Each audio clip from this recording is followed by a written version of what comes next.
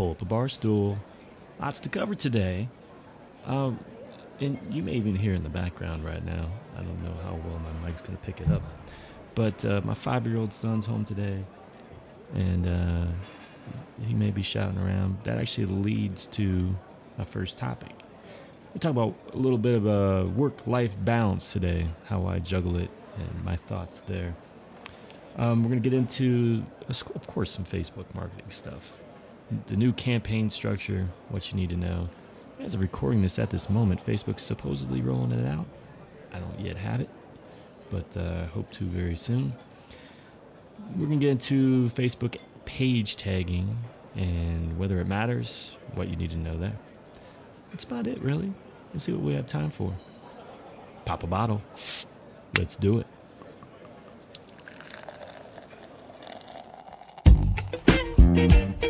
Hey everybody, John here from johnloomer.com and John Loomer Digital on Facebook. Here with another edition of the Social Media PUBCAST, where each week I invite you to the virtual pub and we get drunk on social media. All right, so it's just you and me, kid. All right, so I'm working on a Legend Pale Ale from Legend Brewing Company in Richmond, Virginia. This is, again, an Amy Porterfield special. Thank you, Amy. Really good stuff. What are you drinking? What? You don't have a beer? You don't have a drink? It could be a water. That's fine. You can be the responsible one. It could be a coffee. I don't know what time of day you're listening. And you could be driving to work. That would be bad if you're drinking a beer in the car on the way to work. That'd be bad. So go ahead, press pause, get yourself a drink. Raise a glass. Cheers. All right. So as I said at the beginning, you'll probably hear my 5-year-old run around yelling in the background every once in a while. And that wouldn't be unique just to this episode, but you'll probably hear it on any other recording that I may do. It's just tricky doing what I do, working from home, and occasionally I've got my kids home as well. I just can't expect life to stop here, right? So, but it's okay. And that's just one of those things I've come to accept it. It's all right.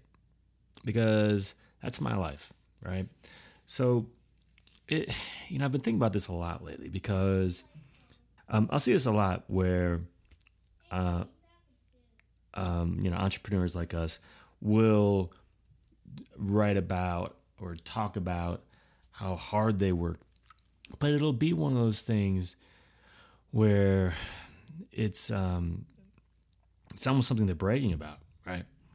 So I'm working 24 hours a day, which obviously is impossible, but they're working every night, to 2 a.m. They don't even know what a weekend is anymore. And they say it as if that's something that you should strive for as well. I got to say, I really disagree with this approach. And let me tell you why. Maybe this is just me, first of all. I got to be clear about that. If what you are shooting for is the most successful possible business in the world, and you're going to make millions of dollars, and your business is your life, I get it. That's cool. For me, I'm doing what I do to provide the flexibility I need to live the lifestyle I desire. So, and I don't want to bog down this episode too much, but if you don't know my history, my past, and kind of my outlook on life, it really goes back to the fact that our oldest son is a cancer survivor, and he's now 10 years cancer-free, very healthy, he's fine, nothing to be worried about, knock on wood. But that whole event kind of changed our perspectives on life and our family. And from that point forward, it also made me desire a certain lifestyle where I spent as much time as possible with my kids that I could. And while that didn't happen immediately, that was my desire. So when I was finally thrown out onto my backside, and had to find a job, it became clear that I wanted full control over, or much more control than I'd had over my travel and how much I see my kids grow. And one of the things that's really important to me is coaching their baseball teams. You'll hear me talk about it a lot. And baseball just officially is underway again. And so it's one of the most exciting times for me because of that. I've got our first Little League practice of the season today. I've already started preparing for it. Can't wait. So I do what I do to provide flexibility so I can, when my kids come home, really, from there until dinner time, I'm kind of in and out between work and them. And when I say when they come home, I'm talking mainly the older kids. And really after dinner, from that time until they go to bed, I'm not working. And when they do go to bed, there's often some time in there too where I'm not working. I'm hanging out with my wife, enjoying time with her as well. And then weekends, I'm doing stuff I want to do with my kids. And a lot of that has to do with baseball again. And this time of the year, so today, for example, we'll have baseball practice, and it starts at 4:30. And to be ready and to get there in time, I'll probably stop working today at 3 or 3:30. And I'm okay with that. But you know what? Business will suffer a little bit as a result, because add up all those minutes that I'm hanging out with the kids, hanging out with my family, and especially during baseball season where it's going to be a little bit busier for me, that's less I can put into my business. And I'm okay. I'm okay with that because I do what I do for that flexibility. Now, there's a balance there. You got to do it well enough to have that flexibility. But I see personally no need to push it to extremes so then it cuts into the reason why I do this in the first place. Otherwise, why am I doing it? I know you could say, well, you're building for the future. I get that. I have a hard time living every moment as if this is some preparation for something in the future that we don't know what's going to happen between now and then. So there is a balance. I do want to build to a point for the future, but I want to live in the now as well. So I just want to give you some background on kind of my thoughts there. And if you have a similar outlook, I just want to tell you, don't feel guilty for taking breaks. Don't feel guilty for enjoying your weekends. Don't feel guilty for hanging out with your family and watching your kids grow. Because if that's why you do this, enjoy it guilt-free. Otherwise, maybe you should sit down and think about why you do what you do.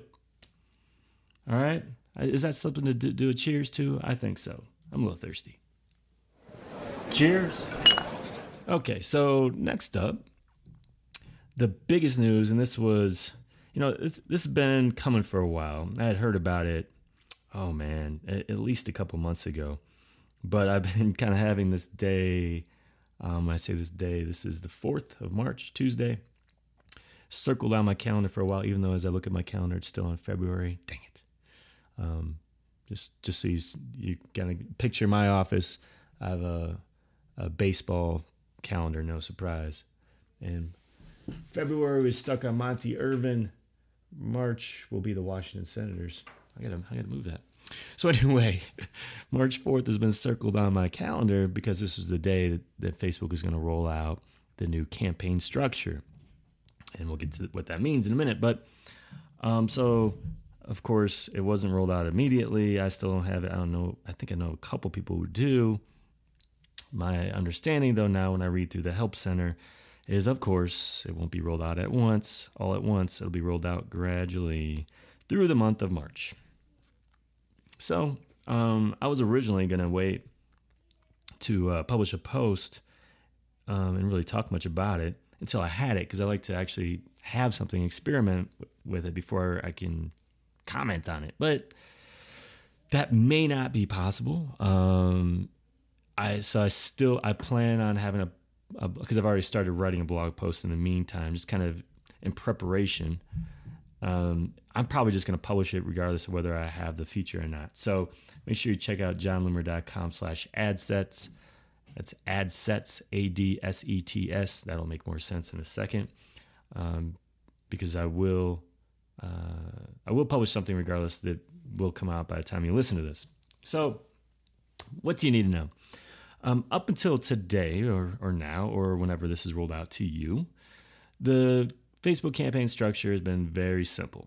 It's just campaign, which is where you control the start and end date and your daily or lifetime budget. That's it. And your ads, which is where you do all the individual targeting, is your creative, your bidding. Okay.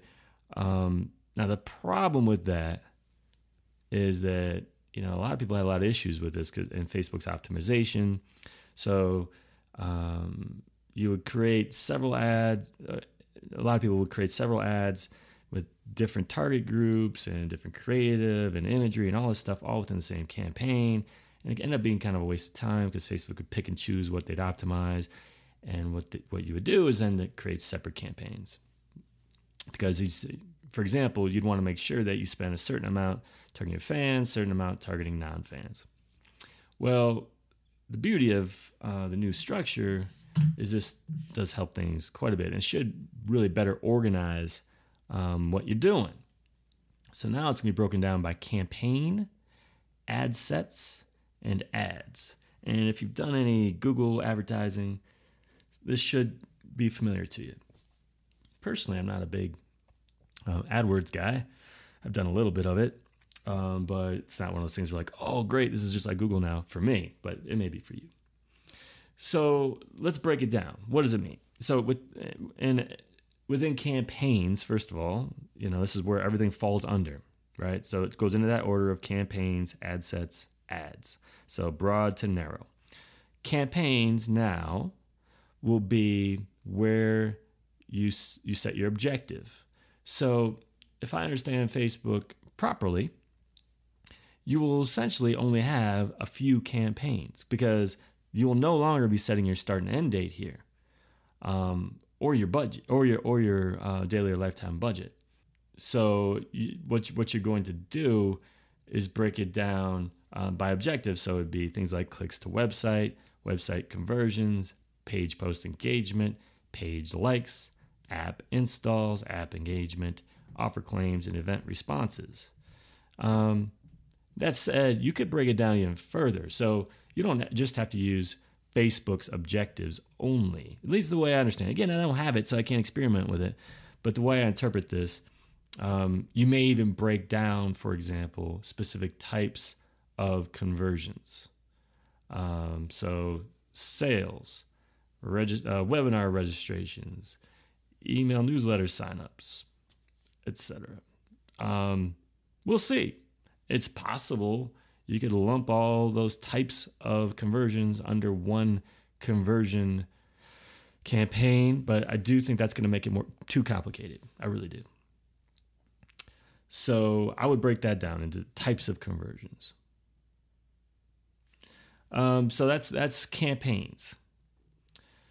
Now in ad sets, which is the next level down, this and what Facebook wants you to do with ad sets is this is where you lump together your targeting. So all ads that will be targeted at fans that your goal is to get clicks to website should go into this ad set. And all ads that are going to be targeted, say your website custom audiences, should go on this one. All that are targeting your email list should go on this one, on and on and on. And to be clear there, you could again break that down even more. So you've got types of custom audiences that are segmented. You could have all your website visitors over the last 30 days, all of your website visitors over the last 7 days, all of your website visitors today, and optimize for those. So you might want to break it down even more. But ad sets, again, lumping together identical target audiences. Hope that makes sense. But the beauty of this is, again, so this falls under the campaign structure. But within each ad set, you can set different start-end dates and different budgets, daily or lifetime budgets. So I thought that was kind of cool.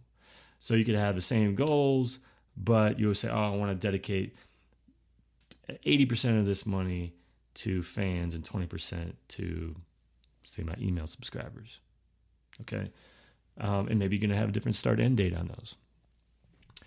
So that's ad sets for you. So again, examples of types of ad sets you create would be fans, email subscribers, website custom audience, lookalike audience, precise interests, partner categories. These are the things that are your target groups. Now, again, you'll probably segment even those and create additional ad sets. All right, hope that makes sense. So then ads, that's just where you're working on the variations of potentially your bidding, your copy, your imagery, if you use CTA buttons or not, your post types, so whether it's a link, a photo or a video or text update. These are all your variations that will go into those ad sets. And again, they're all the same target group within each ad set, within a particular ad set. Break that down. So example, and placement is also another variation. So example would be link share without a CTA button that goes into the newsfeed. Link share with the learn more CTA button that also goes into the newsfeed. Link share shop now CTA button, newsfeed, and then variations of each of those for the sidebar. Okay. So again, all of them are going to the same group of people. So that's, if that makes sense, that is the new campaign structure in a nutshell. And personally, I think this is going to be really good because now Facebook, what they're going to do, their optimization will actually be, I think, a lot less frustrating. So for example, you've got it broken down by objective, okay? You've got it broken down now by target group. So within that target group, which ad works best? I think that's what you want to find out. So if one ad runs way more than the other, that's fine. Facebook's optimizing that for you. But we were really confusing Facebook with our optimization before because we're putting ads with different audiences within the same campaign. And, that's, especially if you're targeting fans, you should expect to get different results than you target non-fans, for example. So I never really understood lumping similar audiences together anyway. So I've been creating separate campaigns in the past. Now that will just be separate ad sets within the same campaign. So what am I going to do? I think you're following along here. Again, I don't think it'll just be for me like 5 or 6 different campaigns based on the very specific, very, I guess, broad objective of page post engagement, website conversion, clicks to website, etc. I will break it down beyond that. So the page like one's easy. That should cover everything. But the conversions, I'm going to create different campaigns depending on what the conversion is. So whether it's selling my Power Editor course or my Insights course or my one-on-one, those all need to be separate because response should be separate or should be different, right? So I don't want Facebook necessarily optimizing and choosing one product over the other. I want to promote all 3 products separately. So, and then, the same thing I think with, clicks to website. That one I'm going to have to create a whole bunch of campaigns because I don't know if you know this, I promote every single new blog post I write. So I'm not going to lump all those promoted posts within the same campaign, basically a different, that would even be under the same ad set, which doesn't even make sense. So I will create a new campaign each time there's a new blog post, but within it, I will create ad sets for fans, website custom audience, and subscribers. I could go beyond that and do other non-fans as well, but that's kind of the approach I've been taking anyway, but creating separate campaigns in the past when I promote a post. All right, so that's kind of what we're looking at here. Again, if any of this is off base, my apologies. It's kind of hard when I've yet to experiment with it. But that's the way I envision using it. Okay, so raise that bottle. Cheers. Okay, finally now. I wrote a blog post early in the week called "Facebook Did Something and Marketers Will Screw It Up." And I'm not going to completely retell that. That doesn't make any sense because we're actually doing audio versions of all blog posts now. So you should make sure to check that out. But I just want to touch on this a little bit again, just on the feature change itself. So when I wrote that post is really in response to, first, initially about this new feature of tagging pages and reaching fans of pages who don't like your page. But eventually I realized that this is something that's evergreen and it applies to just about any feature that Facebook rolls out that marketers can take advantage of, I guess, and completely abuse it, unfortunately. So if you want to read that post or even listen to it, I'm going to do an audio version. Just go to johnloomer.com/shiny. But otherwise, I just want to talk about what this is now and kind of break it down a little bit. So, and this is something I started noticing, several months ago. I'd say, and I even remember mentioning it on an old webinar when Do Awesome Things mini webinar just started. And it's my weekly webinar, if you don't know. And I've been doing it every single week since October, I think. I'm not sure. So I'm gonna date this back to around that period of time, where the particular example I was seeing was, I think it was either posts about the Milwaukee Brewers or Green Bay Packers, which I am a fan of both, not only of their teams but of their Facebook pages. But what I was seeing in my news feed was other brands that I do not like their pages, mentioning or tagging the Milwaukee Brewers or Green Bay Packers in their own posts. And I was seeing that in my news feed. And I gotta be honest with you, I found it really, really valuable and useful. Because a lot of times, other news outlets out there reporting about something I care about and give me a different perspective than just those individual fan pages would. So I thought it was pretty awesome. And first of all, this is organic. It's not advertising. And I was never like, what is this doing in my newsfeed? This was valuable stuff. Facebook knows I care about these brands, and they're really more than brands. But and they showed it to me in my newsfeed, and it was useful. And I think as a result of that test, Facebook saw that from other users as well, that users engaged with this content. They weren't hiding it. They were embracing it. So as a result, Facebook rolled it out globally. Now, here's the issue. It was really effective when it wasn't rolled out globally. It was just being tested, and there was nothing official that this is happening. What I worry is going to happen is that brands are going to try to abuse it. I say try because I don't think they'll be successful in annoying users, but I don't think anyone will be successful in gaming the system. Let me explain how it works. So for example, if I tagged the Milwaukee Brewers and wrote a post, I could not expect to be seen in the news feeds of Milwaukee Brewers fans, people who follow that page, from my fan page, because people who don't like my page. And the reason for that is pretty simple. First of all, me writing that post, my audience is like, what the heck is this? No one's going to engage with it. Facebook looks to see that there's a lot of engagement with that post before sharing it with non-fans. That's number one. The second thing is that they look at the commonalities between the two audiences. So between John Loomer Digital and Milwaukee Brewers. And I think we all know what Facebook's going to find is that there's just no similarities at all in terms of our audiences, so they're not going to waste their time.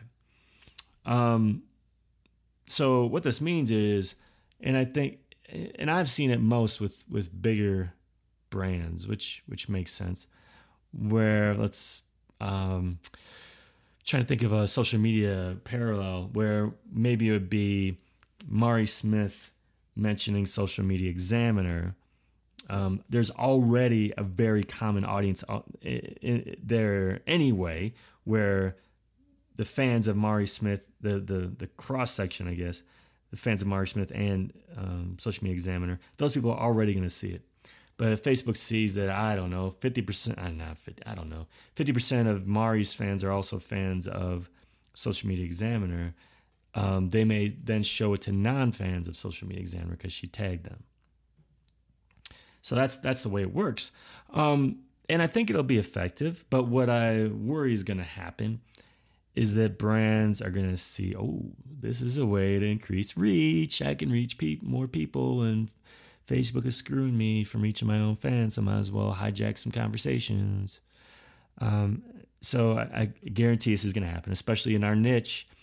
You're going to see a lot of people like us, but I'm not going to do it, tagging Social Media Examiner, Mari Smith, Mashable, TechCrunch, All Facebook, Inside Facebook, Amy Porterfield, all the bigger audiences, hoping that they're going to reach more people. Chances are it's not going to work, because unless, and it's not so much does your fan base need to also like that page. It really has to go the other way around. Before Facebook says, okay, I'm going to show this content to Social Media Examiner, they're looking at, my understanding, how many people like social media, who like Social Media Examiner also like this page. And if your page has 500 fans in it, there's just no way you can expect to get that benefit, which I think is right. Okay, I mean, granted, this slants heavily to the big brands, and yeah, they can kind of hijack this stuff. But I think what we want to avoid here, and what Facebook I'm sure wants to avoid too, is just the tag spam, the ridiculous just tagging for the sake of increasing reach, hopefully without worrying about does this actually add value by doing it. So I think what we're going to find with this is that, yeah, brands are going to abuse it, but I think especially the small brands or the brands with audiences that aren't consistent or relevant, what they're going to find quickly is that it just doesn't work. So I think it'll be similar to just the crazy hashtag spamming we saw when the hashtags rolled out, and we've seen really very little impact from hashtags. That it'll be a trend that we'll see for a little bit, but if no one sees an impact, it'll basically be an experiment, and it'll fade away. So overall, though, and kind of again the motivation for writing that post, I just wish that overall brands would have the right motivation for their content. It's not all about the reach, and it's not all. And if you're obsessed with that metric, which a lot of people are, they will do everything they can to try to game the system. And that goes back to the hashtags. It goes back to using text updates. It goes back to using photo updates even before then. And using like lame calls to action. All this stuff, I mentioned in that blog post. And it really dilutes the value of our content. It's just, you have the wrong motivation. It's not to inspire or inform or educate. All you care about is reaching more people. And when that's your motivation, the value is going to take a hit. So that's really that. So again, for more on that, just make sure you go to johnloomer.com/shiny for my whole rant. Okay, so man, I think that's about it. I just called over our bartender, asked for the tab. God, you're so cheap. And you forgot your wallet again? Figures. But you're my friend. I'll take care of you. Now, before we go, just want to make sure you know about something I released last week. It's my infographic series that I've been focusing on for 2014, trying to do more and more, be more and more imagery conscious, release infographics that are helpful every so often. And my latest one is Insights Terms Glossary that has been pretty popular so far. So I encourage you to check it out. It has all the various insights terms that you need to know. Really good one to bookmark, save for later in case, and maybe even print it out and put it on your wall, right? In case you need it. So just go to johnloomer.com/glossary for that one. Hopefully you know how to spell glossary, right? If not, you might not be my target audience. Just kidding. So anyway, thanks again. Thanks so much for joining me in this week's Social Media PUBCAST. Until next time, do awesome things. I'm out.